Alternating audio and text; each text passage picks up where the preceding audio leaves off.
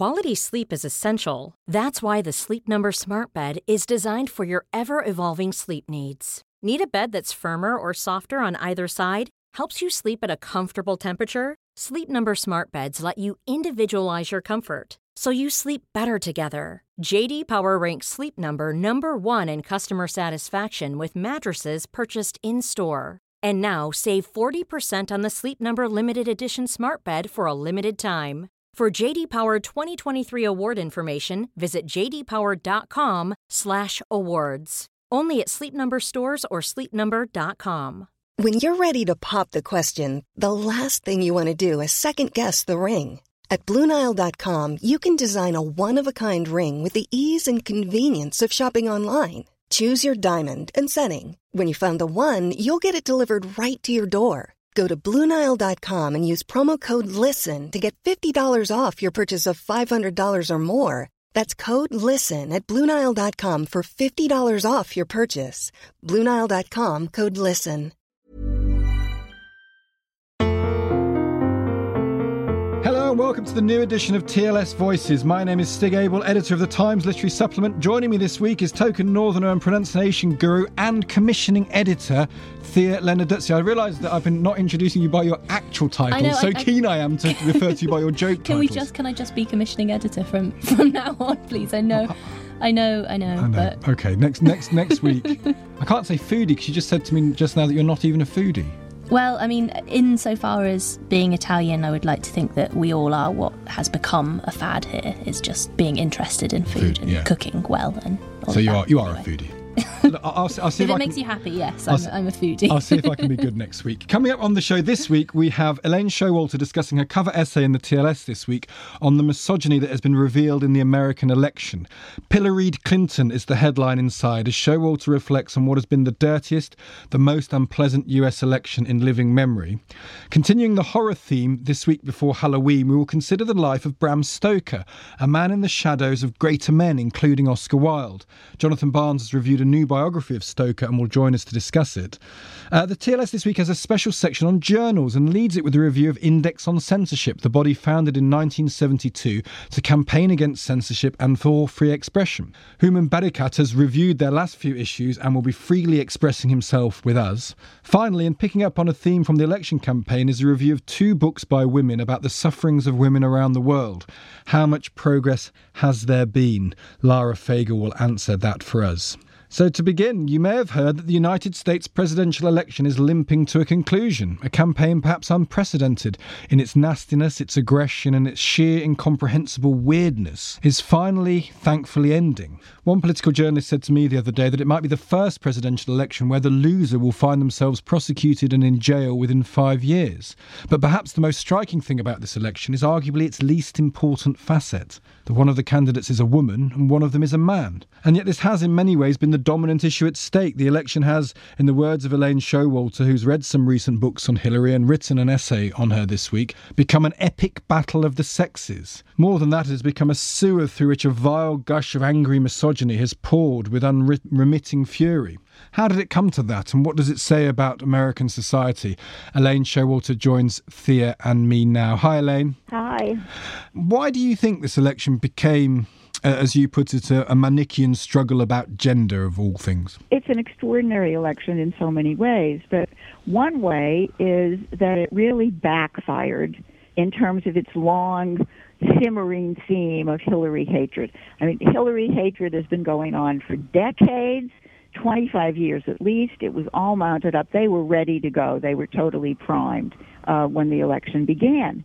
But what happened that was so extraordinary was that the more misogynist the campaign became and the more vicious Trump became, the more the issue of misogyny became debatable on the national stage. And this had never really happened before. So in a strange way, it was Trump who made it a debate about gender and power. He was the one who forced the issue. And at that point, quite late in the campaign, people were so angry and so fed up, really, what was being done to Hillary and what was being done to women, that a theme that a woman candidate would never have dared to introduce absolutely went viral. Because I was struck whenever I've been to the States. Why does everybody hate Hillary so much? Or not everybody. Why does such a proportion of people seem to have this rather visceral feeling towards Hillary? I think in some ways it's a self-fulfilling prophecy. This discussion has been going on so long and with such virulence that everybody has read about it, and so many people who are not particularly well informed believe in it. I've seen it crop up on social networks in the UK, where I've lived for many years as well. I mean, people, in a sense, believe what they read, and there's so much out there that the assumption is, well, some of it must be true. Maybe not all of it, but some of it must be true. And she is not a spontaneous campaigner in the way that Bill Clinton was or that Barack Obama is. She seems stiff when you listen to her for most people, and people project on her, I think, an awful lot of antagonism that really doesn't have anything to do with her own history. I was in Portland, Oregon a few weeks ago, and I was quite surprised to see how many people still have Bernie Sanders bumper stickers and flags in their yards. I mean, and these are mostly people of my generation, late 20s, early 30s, presumably the same voters who caused her to lose against Obama in 2008. How do you explain this? I mean, is it that the younger generation don't perceive this as a struggle between the two genders as much as they do an opportunity to stick two fingers up to the establishment? Or, I mean, why has Hillary failed to get that demographic on side? Well, I think that's changing. I mean, very late in the campaign, I think that really began to change. Sanders obviously, had a very left-wing campaign. He said things that were very appealing to young people. He won a great deal of support as the kind of oppositional candidate who would say new and tough things about the government. And it was very polarizing for a long time with young people. I think Sanders did Hillary Clinton a good deal of harm. I mean, I think he could have conducted just as vigorous a campaign without insulting her and abusing her, which he began to do. He said at first he wouldn't do that, but towards the end he said a lot of nasty things about her. That added to the kind of burden, or what I call the chain, that she drags around with her of attack and abuse. But I think it settled down certainly after the convention. And it looks now, at least in terms of the polls and statistically, that people have come to terms with it, all except for the very hardcore, the Bernie brothers, who will never give up, that people have come to appreciate Clinton. And she's taken on so many of his issues.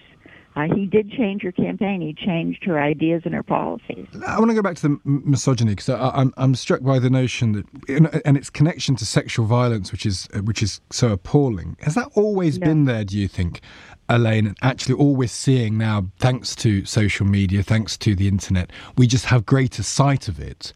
Or is this a new phenomenon where it just feels that people, when they reach for terms of abuse, and they do it on social media particularly, they reach for terms that are suggestive of aggression, sexual aggression towards women, and that's what Hillary seems to be the victim of? Yes, I really think that's new. I mean, yes, social media has encouraged, there's a good deal of laxity and there's a good deal of acceptance in social media, and that's really okay in and of itself. And certainly the misogyny has been there, even before women could vote. The misogyny was there in the concept of a woman running as a candidate. But in this campaign, it's not just misogyny, it is about sexual violence.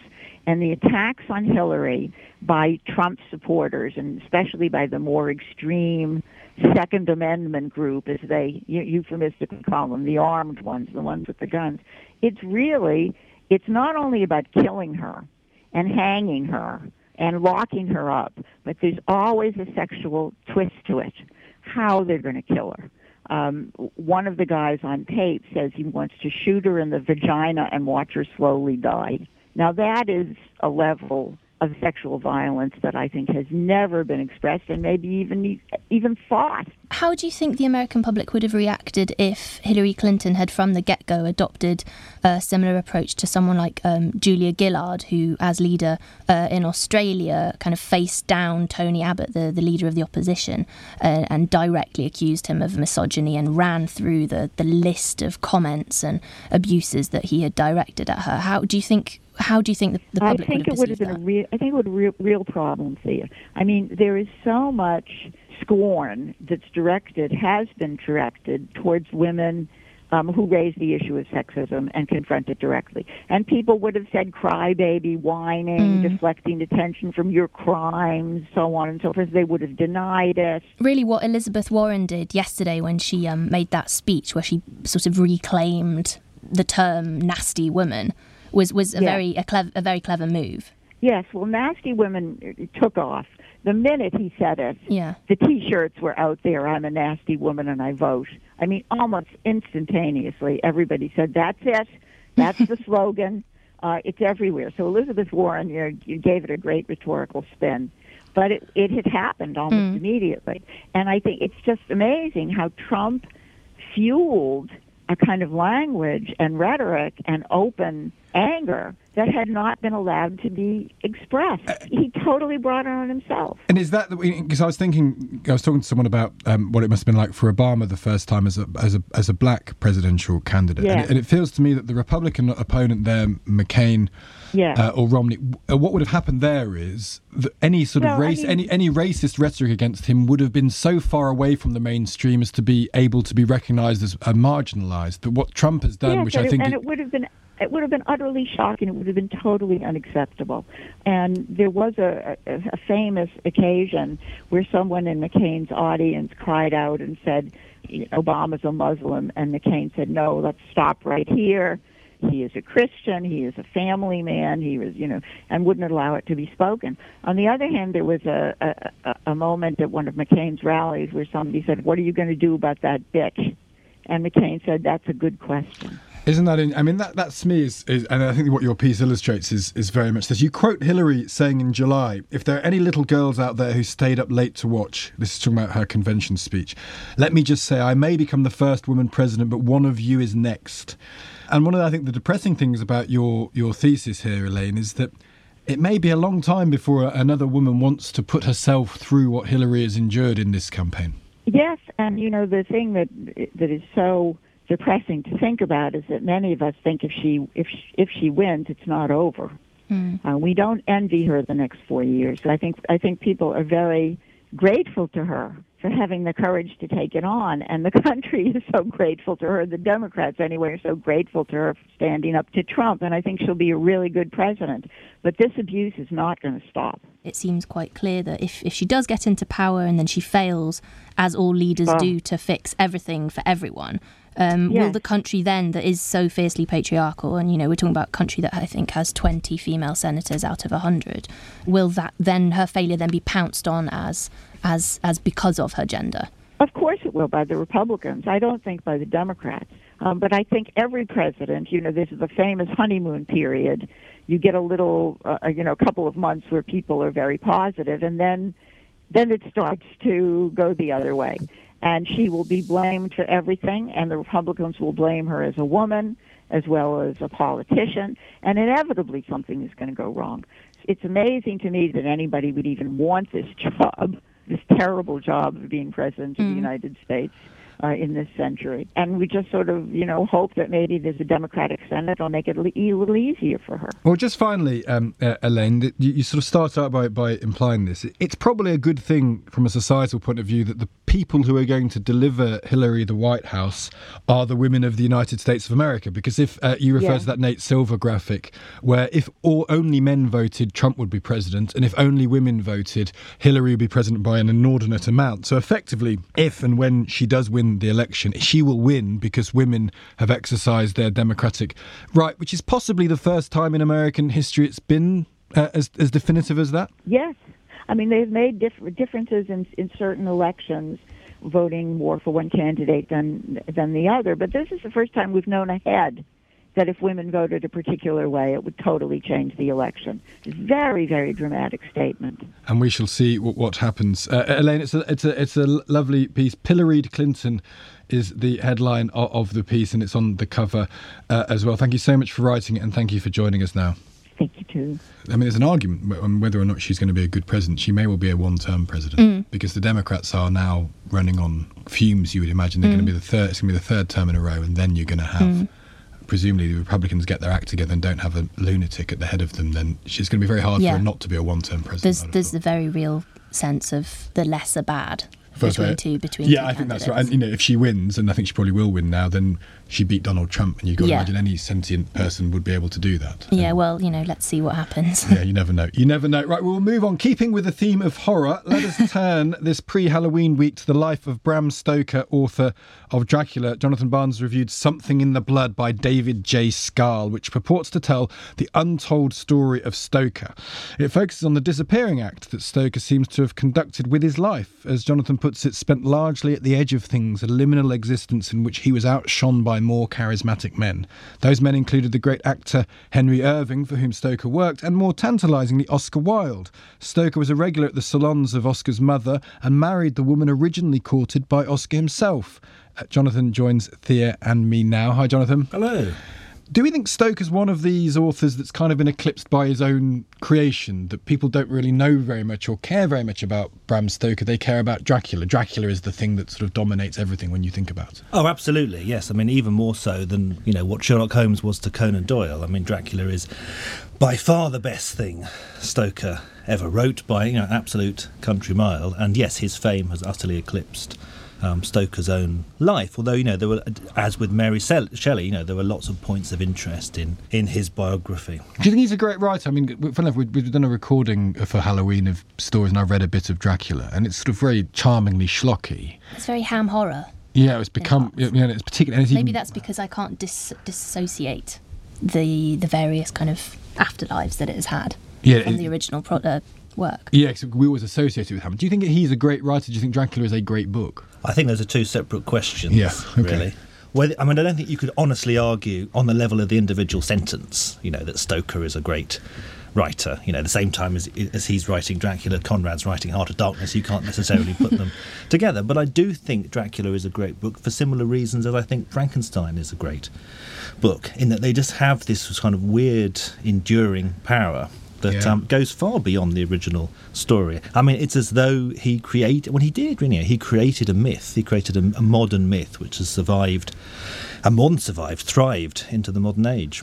It's almost hard to imagine modernity insofar as it considers issues of horror without Dracula. But it's so far, I mean, in Halloween, which is coming up, the iconography created by Stoker will be everywhere, won't it? It's sort of become embedded in popular culture. Absolutely, and he invented a lot of it. I mean, a fair bit of it, of course, was already swirling around the zeitgeist in various forms.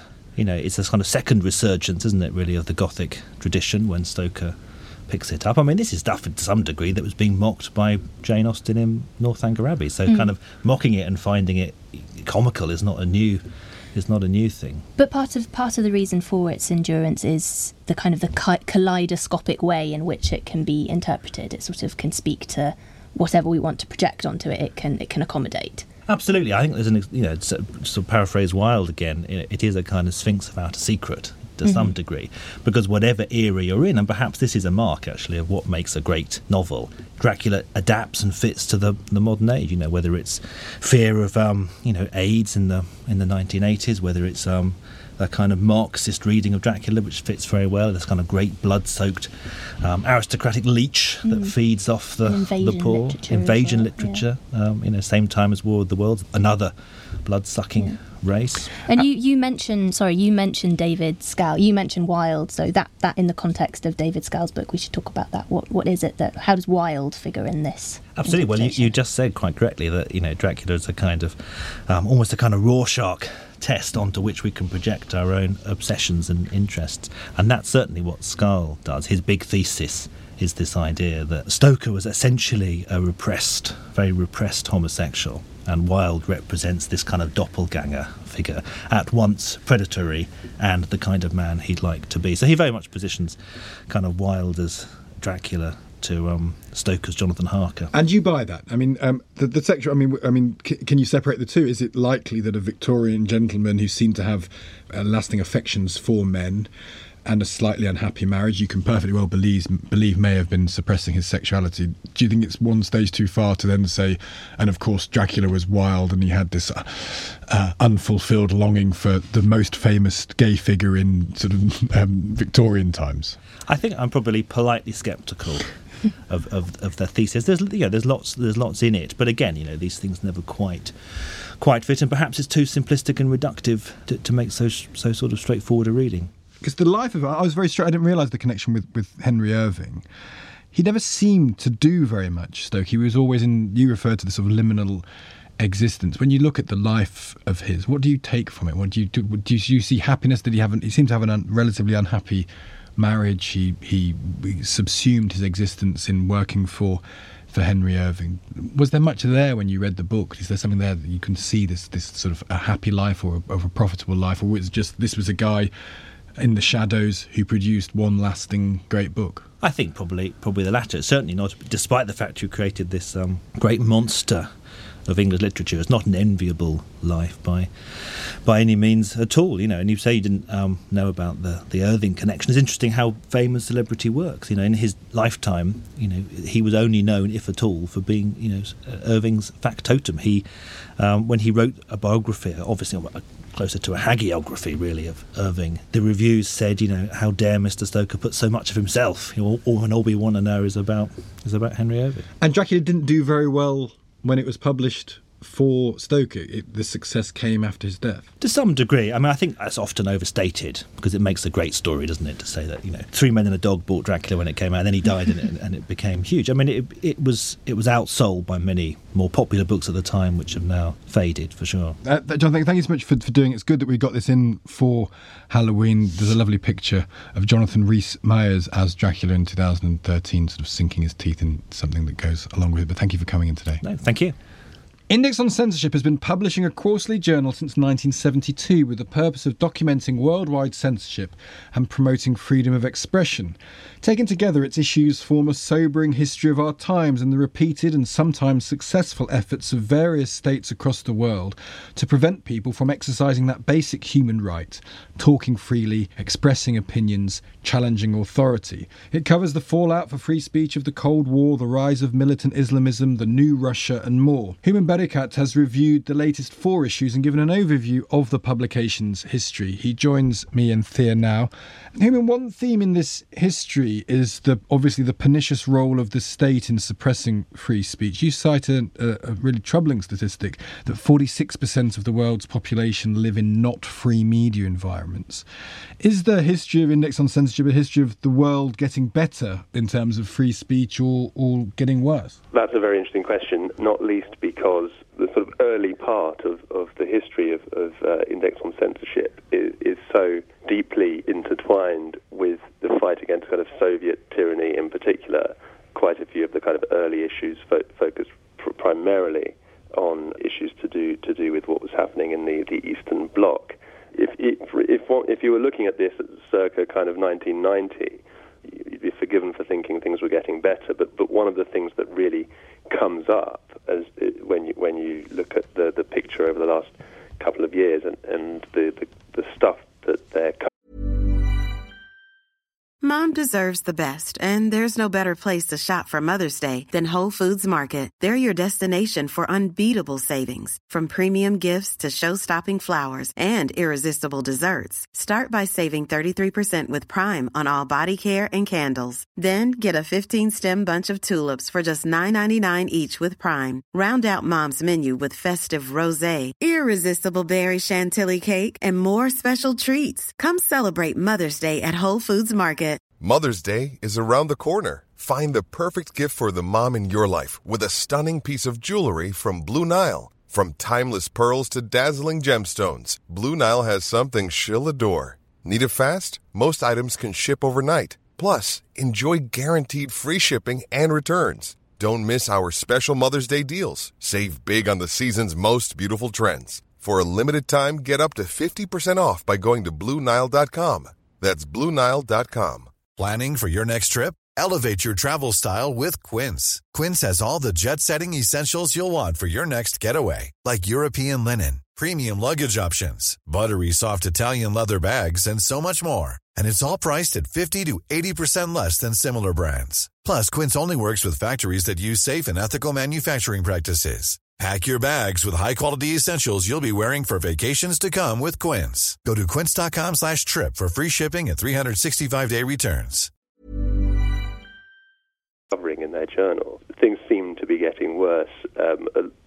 Turkey and Russia in particular feature very, very prominently in some of the recent content. And there is this sense that actually that we are in a moment where things could go either way. So are they the two central villains, do you think? Russia and Turkey are the sort of villains of the piece currently? It certainly feels that way. I mean, even before, obviously in the piece I've written on this, I've surveyed a few of the issues of Index on Censorship that actually predate the July coup. And even before the coup and the subsequent purge, you see this theme coming up over and over again of the suppression of free speech, the harassing of journalists, not even particularly kind of extremist journalists, but people who we would regard as essentially, social democratic in political orientation or liberal. So it does feel that way. And of course the problem is that in turn, feeds into the narrative that people like Putin like to push, this idea that they seem to want to kind of create a siege mentality. The Western world is out to get us and what have you, and vilify us. But you also mention an essay by Jean-Paul Martos, I think it is, and he makes some interesting points about the de-skilling of journalism and the decline of support for proper investigative journalism, because cynically it doesn't make enough money for media companies, which of course adds up to censorship by other means. So does he, in that essay, does he offer any hope or guidance on that point? I don't know. I mean, yes. I mean, I think his criticism is something that the comments in his piece are of a nature that are probably applicable across the board, and including certainly in sort of liberal democracies. I mean, our problems here are mercifully of a different order, but they are problems nonetheless, and some of them, I suppose, they're linked really to sort of commercial pressures. Partly linked to sort of technological change and the changing business models in the journalism profession. Magazines and newspapers becoming increasingly advertising-driven, I think, is perhaps a factor. What he's talking about in that piece is an issue around quality control. Having a free press is all well and good, but what if the writing's just not very good? So it's this idea that clickbait journalism, or what he calls journalism, the more that becomes the norm, and the less serious, critical, investigative journalism we have, then that sort of dilutes by default in a kind of slow and insidious way the quality of our public discourse. Which is a fair point, although whenever I hear this, and I think there is a large thing to be said about that, is that ultimately we live in a world where if you disseminate and distribute information, i.e. your Facebook or Twitter, you can make a lot of money. If you create or investigate or report on information, you can't make any money at all. So the biggest companies in the world now are non-creators, they are distributors, which I totally accept. The only challenge to that would be, if you ever read a newspaper from the 1970s or the 1960s, where it's supposed to be this golden age of journalism, they're incredibly slight, they're incredibly boring, they're incredibly badly produced. This notion of a golden age, everyone always believes they've just seen the passing of a golden age, and I'm not denying this sort of the rise of clickbait journalism, which I think is a very fair point.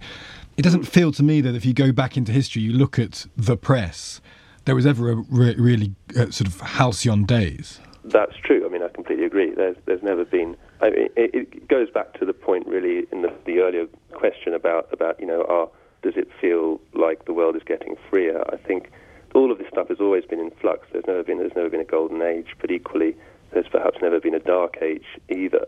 It's very difficult to sort of quantify. It's important for a publication like Index to have one eye on what's happening in Western democracies as well, because otherwise it can leave itself open to that accusation that it's just a kind of mouthpiece for slagging off easy targets or whatever. Or the other one, and the other argument against, which is not true of Index, because I think they do great work, but there's a risk that it slides into sort of just bien pensant liberal thinking. So you refer to this, I think, in the piece, the Charlie Hebdo controversy, where PEN America gives Charlie Hebdo, the French magazine, a free speech award, and many writers protested due to the fact that it's often Charlie Hebdo was a racist, unsavoury, divisive magazine. And there's sometimes a whiff, is there not, that free speech campaigners are most comfortable campaigning for people they agree with rather than people that they're appalled by. Yes, I mean, I think that the Charlie Hebdo PEN thing was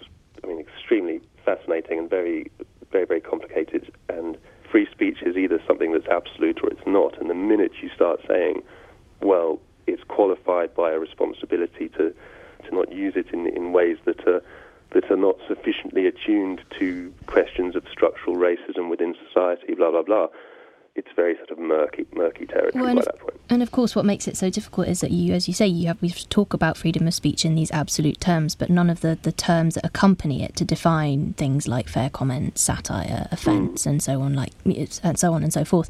None of those are absolute terms. They're all open to discussion as well, which is what makes it so impossible to decide, I think, how to feel about this. And as you mentioned, this absolutely. On top of that, I was deeply uncomfortable with the idea of implicitly crediting the perpetrators of that atrocity with the sort of the mantle of being, in some sense, the spokespeople for the kind of the marginalised minority of French Muslims. I mean, that to me was deeply problematic. Well, it's a great piece. Just lastly, we would say, wouldn't we? I think reading your piece, you'd agree that it's a good thing that Index exists. They do a good job in highlighting this stuff. It's important there's someone out there that is banging this drum. Yes. Well, listen, it's a great piece. Thank you so much for highlighting it and coming on to the show today. No worries. Thank you for having me. Thanks. You. That's Houman Berrikat.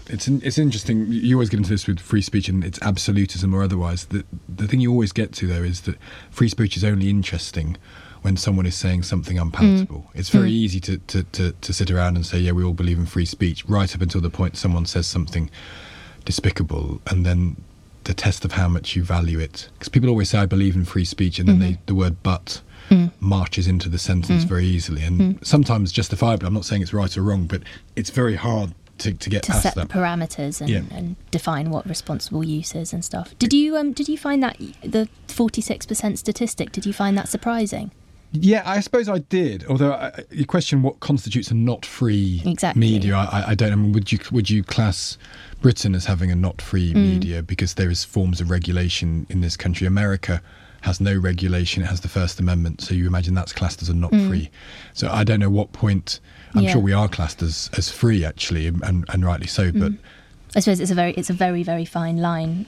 Would be my point between censoring something and highly influencing something. So I immediately thought of Italy under Berlusconi, where you had, of the 7 terrestrial channels, you had 6 of them that were either owned by Berlusconi or completely influenced by him because he was in power. So it amounts to the same thing. And then you have a whole population who just has absolutely no faith in news, and they don't buy newspapers and so on and so forth. So yeah, I think Italy has one of the lowest rates for buying newspapers and consuming news. I think if the state can shut you down, but then you see, in this country you have to have a licence to be a broadcaster. So technically, the state can shut down ITV if it wanted to, or Channel 4. Never would do, and there are checks and balances in place. But there is always some form of structure over free speech, and the extent to which it throttles it or allows it to breathe in and out, I think is never as absolute as one might want it to be.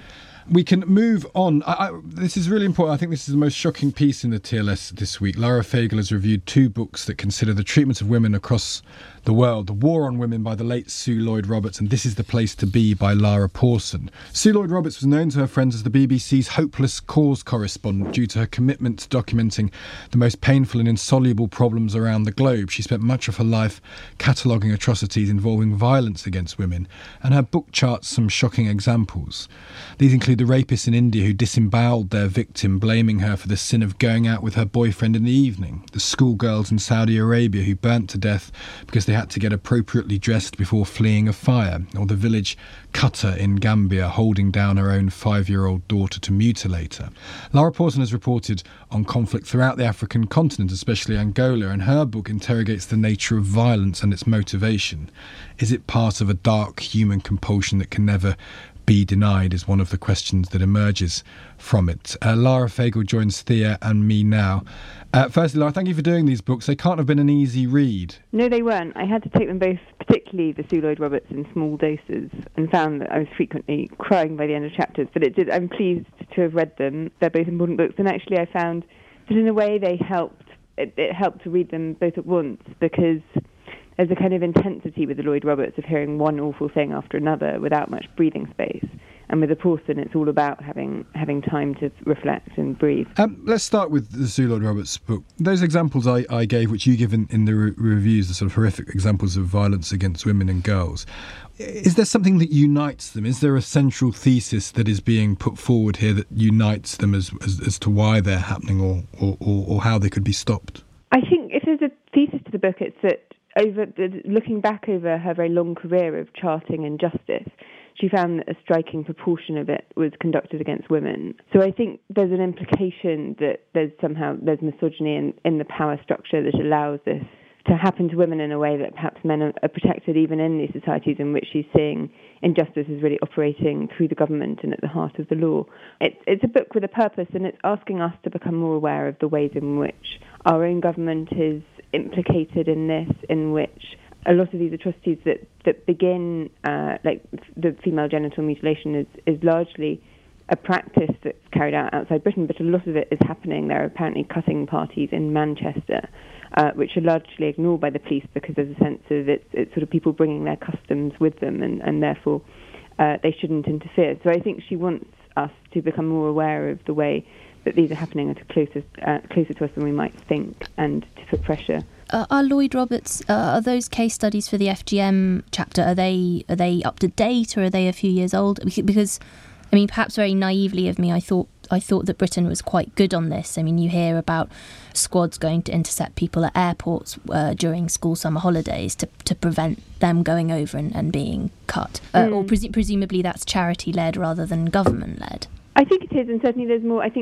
Sue Lloyd-Roberts is one. She made a film about FGM, which I think was instrumental in raising public awareness of this, and so I think certainly it's changing, but I think still compared to, say, France, Britain is somewhat behind. I think we've also had there's either been one which was nearly overturned, there's been one successful prosecution for FGM ever in Great Britain. And so the notion is that although people might be aware of it, the willingness of the state to go into communities, find out that it's happening, arrest people for doing it and successfully prosecute them is one where we haven't necessarily had brilliant success yet. Yes, and I think it's hard. I mean, when she describes the customs in France, it's very much that all small girls are subjected to yearly investigations to check that nothing has changed. And I think she rightly says that in Britain we wouldn't really countenance that. And I think there's a kind of tension in that respect, in that I feel like, in a way, Sue Lloyd-Roberts would countenance that if it's what it takes. She says at one point that she believes the ends always justify the means, which is a dangerous thing to think, I think, and certainly you wouldn't get that in Lara Porton's book. But I can also see how she was able to get things done, she was able to make these films, and certainly that attitude does have more of an effect in France than it does in Britain. Whereas Lara Porton's book, it's very different, it's more existential, and so what does that sort of leave us with? Yeah, I mean, her favourite writer is Beckett, and so I think there's certainly no clear agenda here. She's not asking us to do very much, but I think there's a sense that ambivalence itself is a kind of political position, and that simply questioning our notions of violence, our notions of war, is a way to move the world into a better and more reflective direction. Does she, I mean, effectively is one conclusion, because she says she's only ever experienced sexual violence in Britain, so it's as much a Western problem as it is an African or other societal problem. Is the conclusion one inevitably has to draw is that violence is endemic to humanity? There is something within humans that sadly heads us towards violence, potentially, particularly towards women. It's a book in which every statement is contradicted somewhere within it, and that's the sort of nature of the texture, I suppose. So I think a statement like that is somehow too clear, and certainly she's very angry about the corruption of governments in Africa and the way that those impulses are less easily curbed there. I would think she would say it wasn't a sort of statistical normality that her incidences of violence occurred here. It may simply be that she approaches life in a different way and put herself in situations where that was more likely. Although governments can do what they can and wars can be somewhat more avoided than they are, there is always going to be violence and it will resurge. And both of these books attempt to to create a link between what's going on over there and what's going on at home. So Lara Pawson in her comment that sexual violence she has only experienced in Britain, and then in Sue Lloyd-Roberts' book, it's in a chapter which is I think you mentioned it was added on after Sue Lloyd-Roberts' death, in which she sort of brings it back and creates she sort of makes it so that the inequality between the sexes here is an echo of the violence that is happening abroad. Yes, I mean, I say in my review that the chapter was slightly unconvincing in a way simply because of what it follows, that I don't think we can get that worried about. She talks about the pay gap between the bin man and the care worker, and it's hard to sort of get worked up about those problems when having heard about all these much more horrific things. But certainly she sees Britain as participating in some kind of misogyny, I suppose, and she complains about the fact that the country that brought us Emily Pankhurst has now become, I think, the 18th country in the equal pay. So there is a sense that Britain needs to do what it can, but I think her indictment of Britain is more compelling when she's talking about the ways in which it turns a blind eye to these more barbaric practices. Finally, Laura, we began this podcast talking about misogyny towards Hillary Clinton. We got a big piece in the paper about that this week. Do you think that what this book shows, or can we draw any conclusions about, is there a new type of misogyny, or are we actually just recognising a sort of a blot that's always been there, and we might just be talking about it more, as Hillary Clinton revealed something that was always there in American society, but we can just focus on it a little bit more? When you read books like by Sue Lloyd-Roberts, you're just focusing on something that has always been there. I think that's right. I mean, I think misogyny has been revealed in America at the same time as racism has been revealed here, and in both cases they've been underlyingly there all along, but suddenly a movement or a moment has given people a chance to say it openly. But certainly, yes, these books show that it's somehow inscribed in the structure of many societies. It's a lovely piece. I'm so grateful for you for doing it. It was the most shocking thing I read in the paper this week, particularly your discussion of Sue Lloyd-Roberts' book. So thank you so much for doing it and for coming on to talk about it. Okay, thank you very much. Thank you, bye. Bye. I find I have a radio programme. We often you end up talking about the treatment of women. And funny enough, I've had so many people call in and say, when I'm walking down the street, someone grabs me. Or my wife texted in to say, every time I walk down the street, someone beeps their horn at me and shouts something. Which kind of suggests to me, I haven't really thought about it properly, that there is just this level of aggression towards women that's just there, and it's become kind of normalised. So when Hillary becomes the prism through which you look at America, you just see some stuff that's always been there, but most people don't think about. But that's why it can seem problematic, which is what I was sort of trying to get at when you draw this kind of equivalence between what's going on over there and what's going on over here, because there is no equivalence, but it is part of this enormous sliding scale between the misogynistic treatment of someone who's running to become a leader via censorship, which, as Human points out in his piece, George Bernard Shaw has said that assassination is the most extreme form of censorship, and then you get back to what we're talking about here, which is extreme violence towards women. There is a scale. It's all part of the same thing. It's just obviously, and it's kind of depressing because therefore it feels something that's almost archetypal rather than something that's contingent and that can improve. It feels that every time you look at it, you're just seeing another aspect of it. Which is obviously completely the wrong way to be about it, because as soon as you start to allow yourself to feel that it's hopeless, then you stop. So you just start by doing the small things that make a difference. Yeah, and Laura's concludes, this is the conclusion to her piece. Sue Lloyd-Roberts' book can awaken us out of a torpor. Though a book is unrelenting, it's also unignorable, and maybe that's the lesson from all of this, is just thinking about it, you might improve something exactly, which is why I think it is important to see it all as a sliding scale, because as soon as we realise that the smallest, the sort of most minute detail on that scale is our day-to-day, and you change that, then you're one tiny step closer towards improving the way that we see women, treat women, etc. Yeah, that's probably an optimistic note. You've got to. You've got to try. Okay, to leave it on. And that's almost all we have time for this week. I'd like to thank, alongside there, of course, our guests Elaine Showalter, Jonathan Barnes, Human Badikat and Lara Fagel. Please subscribe to this podcast on iTunes or wherever you get your podcasts. We'll be back every week with highlights from the TLS. And review us. You always forget to say that. Oh, yeah. Review. Please, only nicely. Please review us on iTunes, particularly I'm not sure that you can do reviews anywhere else, but please review us there.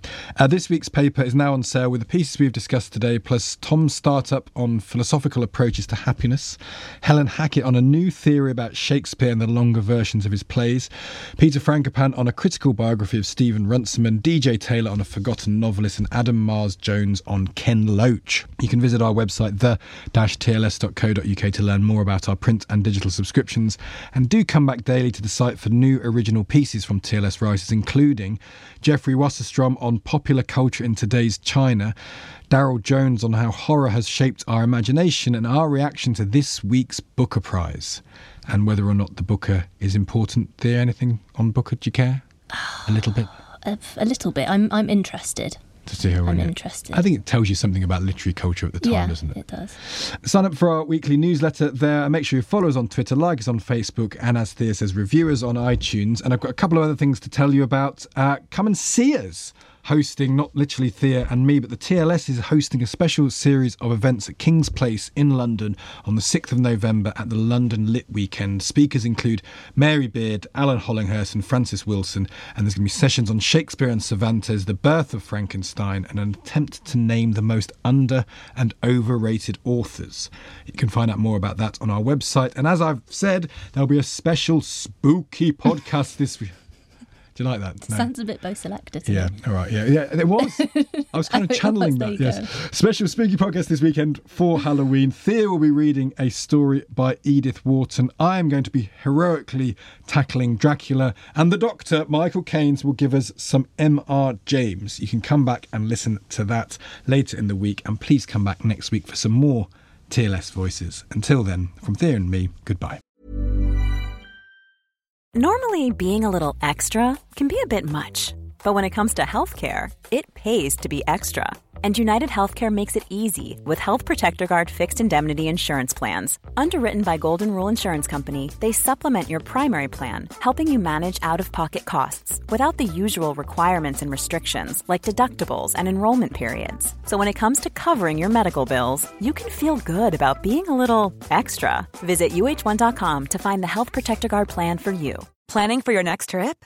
Elevate your travel style with Quince. Quince has all the jet-setting essentials you'll want for your next getaway, like European linen, premium luggage options, buttery soft Italian leather bags, and so much more. And is all priced at 50 to 80% less than similar brands. Plus, Quince only works with factories that use safe and ethical manufacturing practices. Pack your bags with high-quality essentials you'll be wearing for vacations to come with Quince. Go to quince.com/pack for free shipping and 365-day returns.